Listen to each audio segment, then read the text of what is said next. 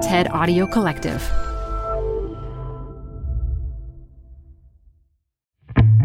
This is Zigzag, a podcast about changing the course of capitalism, journalism, and women's lives.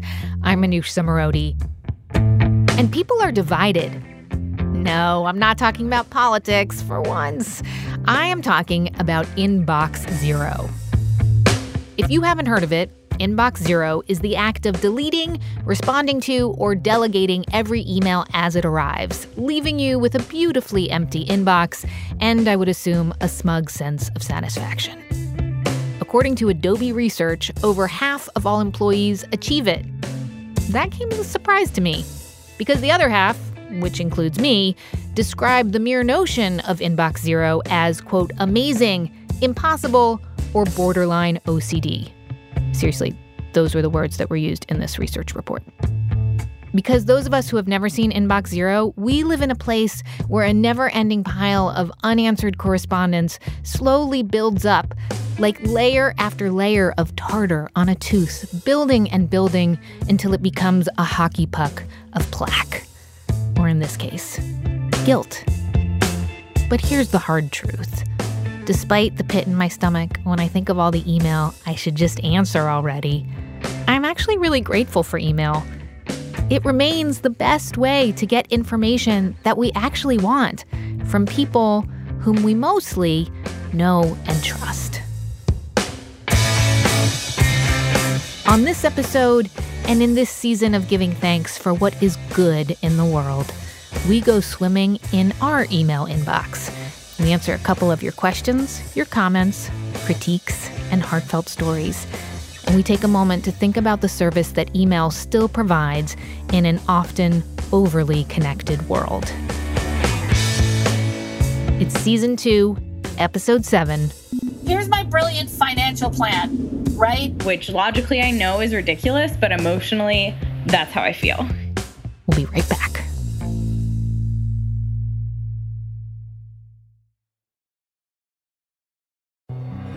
Hi, I'm Ben. I suffer from a condition called writer's block. It strikes when I'm at work.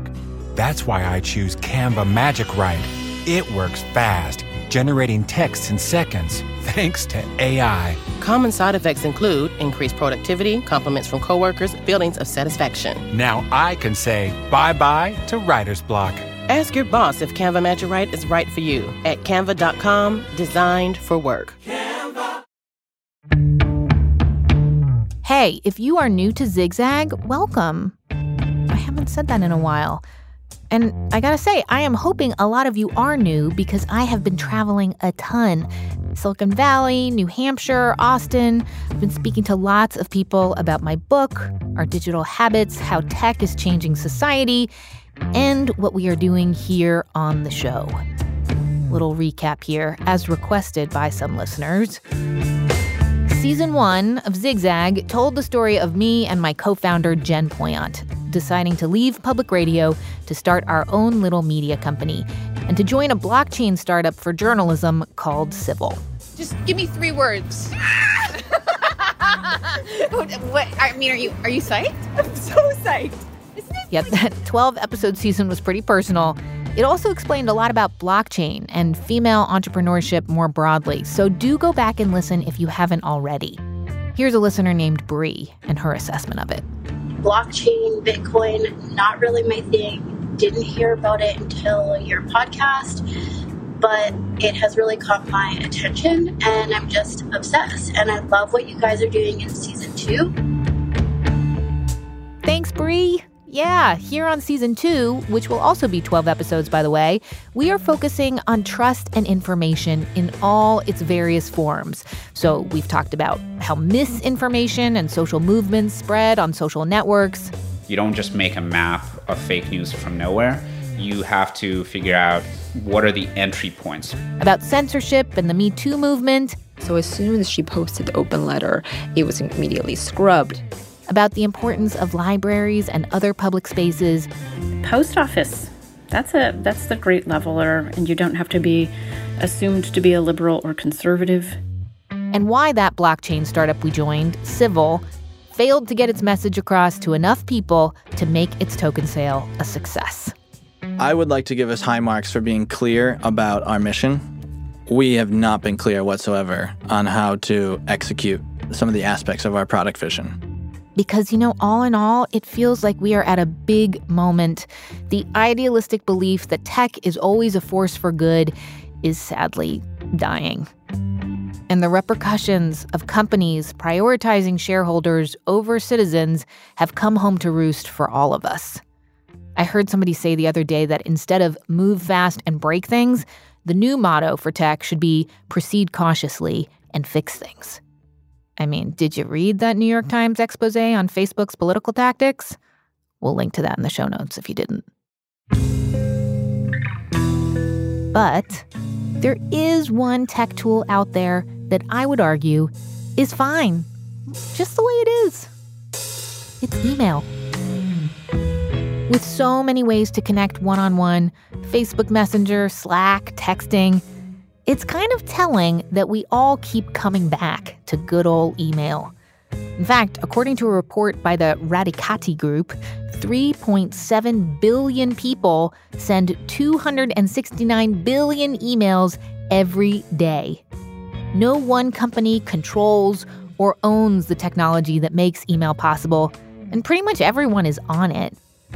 Sure, there is still spam, and maybe your mother-in-law tends to oversend, but generally, email remains the quietest, calmest way to be in touch online. And definitely, dear listeners, it is the best way that we have found to be in touch with you. Hey, ladies, Manoush and Jen. It's Mike from Massachusetts, and I got a question. I'm driving home, so I apologize if you hear car noises.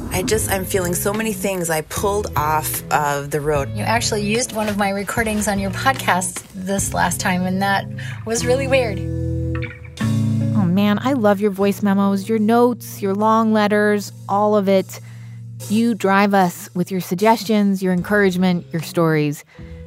When we left WNYC to start this show, I was just so grateful that you came here with us, that you found us. And so I made a silent vow to personally answer each and every email we got, because I know that it takes real effort to remember our darn email address, zigzag@stableg.com, and then to sit your butt down and actually write. Since we've started the show, we have received 1,277 emails. And if you have emailed us, for real or even just in your mind, I want you to know that I really appreciate it. But here's the thing. I've had to break my vow. I can't keep up. I am way behind in responding. Maybe you know that already because you haven't heard back from me. And here's why. It's not just that I don't have the time. It's because reading your emails is an emotional roller coaster. The stuff that you tell us alternates between heartbreaking and heartwarming. Some of your suggestions, they are so helpful. There are a few, I'm not gonna lie, that are kind of hard to hear too. There's a lot of feels when I go into the inbox. I read everything there. But responding, as Jen often reminds me, I am not a machine, and I refuse to use Google's new auto-respond suggestion thingy. But here's what I can do. I'm going to share 2 of my recent favorites from the Zigzag inbox. From you, with you. Because there is so much that we can learn from each other. It's coming up right after a quick break.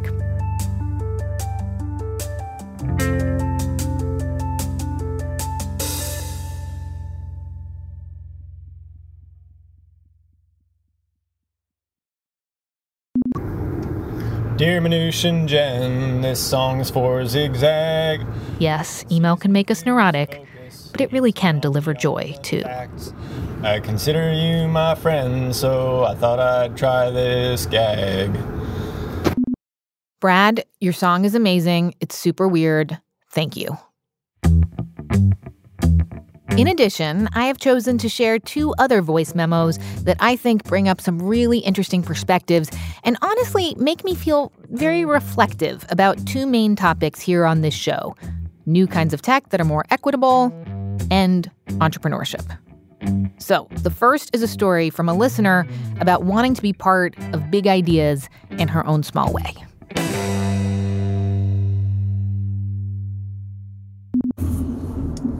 very stable geniuses. My name is Michelle, and I live in Austin, Texas.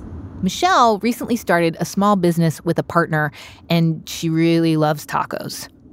Trust me, this is relevant. Here's my brilliant financial plan, right? Every pay period, I set aside $10. And I use that $10 for tacos. Tacos are Michelle's special reward to herself.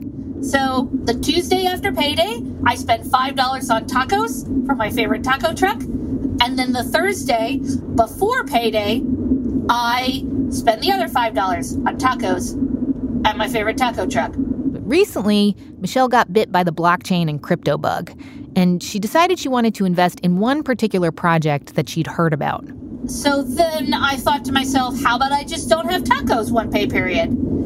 And that's the sacrifice that I'm willing to make to participate in this very exciting experiment and to dip my toe in this community and this technology that I want to be a part of. This project that Michelle felt strongly about is called Solar Exchange. Now, to be clear, we here at Zigzag cannot vouch for Solar Exchange, but Michelle really liked the idea of being a part of it, even if it meant no tacos for a bit. Not only were they using blockchain, but each token through Solar Exchange represents a solar cell that gathers solar energy. And so the idea is that they generate electricity, which is then sold to places like schools in Africa and underserved places that need electricity. And so you generate a very small income that's paid to you in cryptocurrency. So Michelle gets to the point where she is ready to put down her money. I'm very excited because, sustainable energy and blockchain and all of these things that I'm interested in and excited about are coming together, and I'm going to do it. And then I get to the point where I'm almost buying the tokens, and then it asks me if I'm an accredited investor. So an accredited investor, at least in the United States, means that you're worth at least $1 million, and you've made $200,000 annually for the last 2 years. That does not describe Michelle, obviously. And I was like, huh.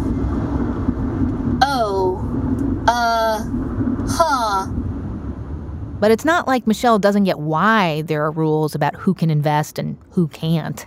The whole point of that whole accredited investor thing was to keep people from getting into trouble or being bamboozled, and that the idea being that someone who has a lot of money can afford to lose a bit of money. But it also means that people that don't have a lot of money have a harder time investing and making money. And that's disappointing and frustrating and infuriating. Yeah, Michelle is super irked because just because she doesn't have big money, she can't join this experiment. She's not allowed to put in her 2 cents, or 2 tacos in this case, so that she can help get a promising project off the ground. I can't, because I'm not a dude with a Lambo.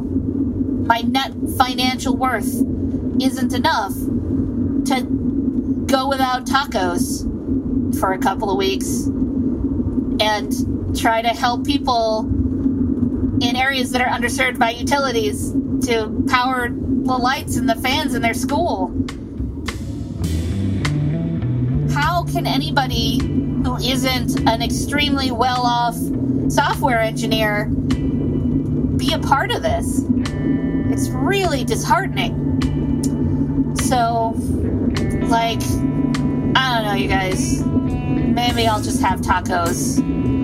Or maybe I'll be like, yeah, I'm totally an accredited investor, because anybody who prosecutes people who say they're accredited investors without being accredited investors has more important things to do than, harass some taco-loving chick who spent $10. That's my hope anyway.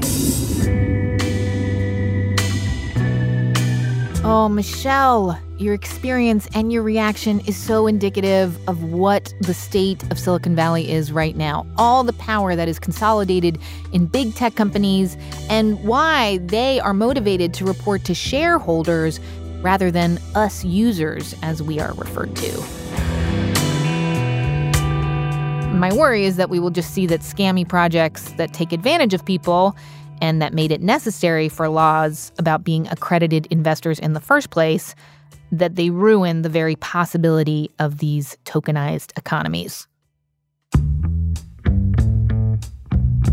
That's the future. That is what we have to keep watch for. By the way, if you haven't heard our episode about tokens and token-curated registries and economies and blockchain, do go back to Season 1, Episode 6. And thank you for writing in, Michelle. You rock. I think it is so cool that you're psyched to experiment with new tech and keep learning about this stuff. Go have a taco, for goodness sake. You definitely deserve it. Okay, our second voice memo now. Something completely different. Elizabeth. Elizabeth answered the call when I recently asked the question, what is stressing you out about work right now? About your business? Quick warning, Elizabeth gets a little existential. Just how I like it. What stresses me out the most in my business and entrepreneurship is my intense fear of death.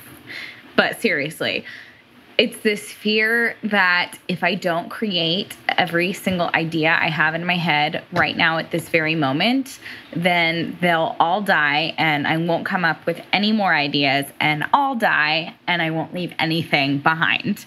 It's this idea that there are these waves that come that you have to ride, and I have it in my head that when I see a wave and I have an idea that could ride it, if I don't make it a reality in that very moment, which isn't always plausible, sometimes you're not ready for whatever reason to make your idea a reality. If I don't do it in that very moment, if I don't ride that wave, that opportunity that I have, the door will shut and another door will never open for me. I'll never think of another good idea, which logically I know is ridiculous, but emotionally, that's how I feel. Oh, Elizabeth, I know exactly what you were talking about. In my case, it's invitations. It's like my calendar is so jam-packed full of cool events and dinners that I am so excited to be invited to and want to hear from the people who are speaking at these things, because in the back of my mind, I keep wondering, like, what if no one this interesting ever invites me to anything ever again? What if people stop wanting to hear what I have to say? I need to gobble up all these opportunities right now. And Elizabeth, let's just call it what it is. It is FOMO, fear of missing out, pure and simple, and it is real. But a couple thoughts here. It sounds like you've got a lot going on right now, so why not take those ideas or opportunities, write them down, store them away like little acorns for the winter. This is advice for myself too, by the way. Also, a reminder that JOMO, joy of missing out, is really worth trying. Getting cozy at home with a book, letting your brain sort of work out more ideas, maybe even get to somewhere better, because chances are some of those thoughts or waves that you describe aren't ready to be rode or ridden. They need time to swell and crest, and they are not worth your energy just yet. So, acorns and waves, my surfing squirrel, pace yourself. This is a reminder to all of us. And yes, Jen, to me. Okay, yes, I know.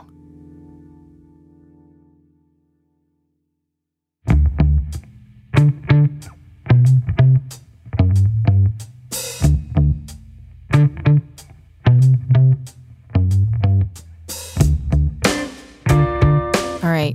Many thanks to all of you again who have written in. And, you know, this episode kind of ended up being a smorgasbord, or some would say a random potluck Thanksgiving feast. But I hope that you found at least parts of it very delicious.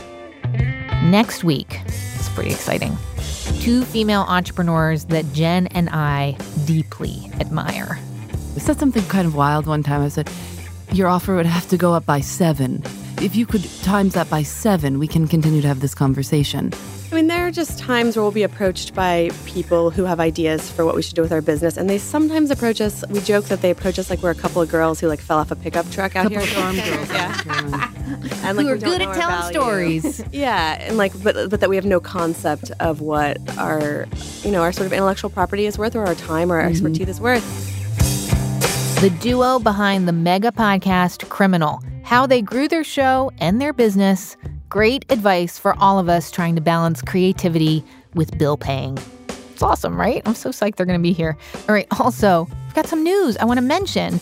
We're partnering with our friends over at Mozilla. I am hosting season 4 of their podcast, IRL. Go find it at irlpodcast.org.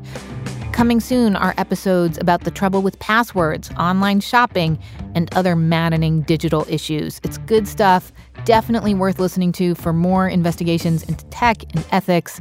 Some of my favorite topics, hopefully some of yours. Okay, back to Zigzag. This episode was produced by me, Jen Poyant, and Thalia Beatty. David Herman was our audio engineer and composer. Many thanks to our other engineers, Dan Dzula and Kieran Kay. Zigzag comes from Stable Genius Productions in partnership with Civil. We are proud members of Radiotopia from PRX. I'm Manoush Zomorodi, and thank you so much for listening. See you next week.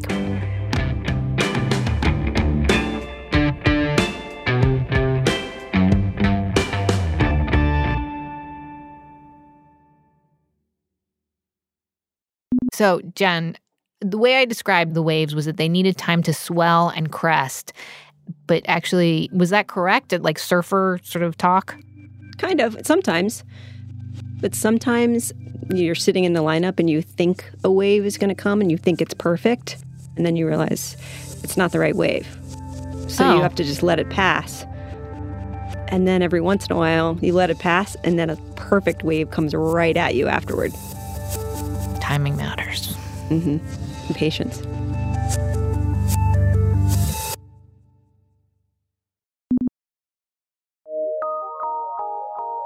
PRX.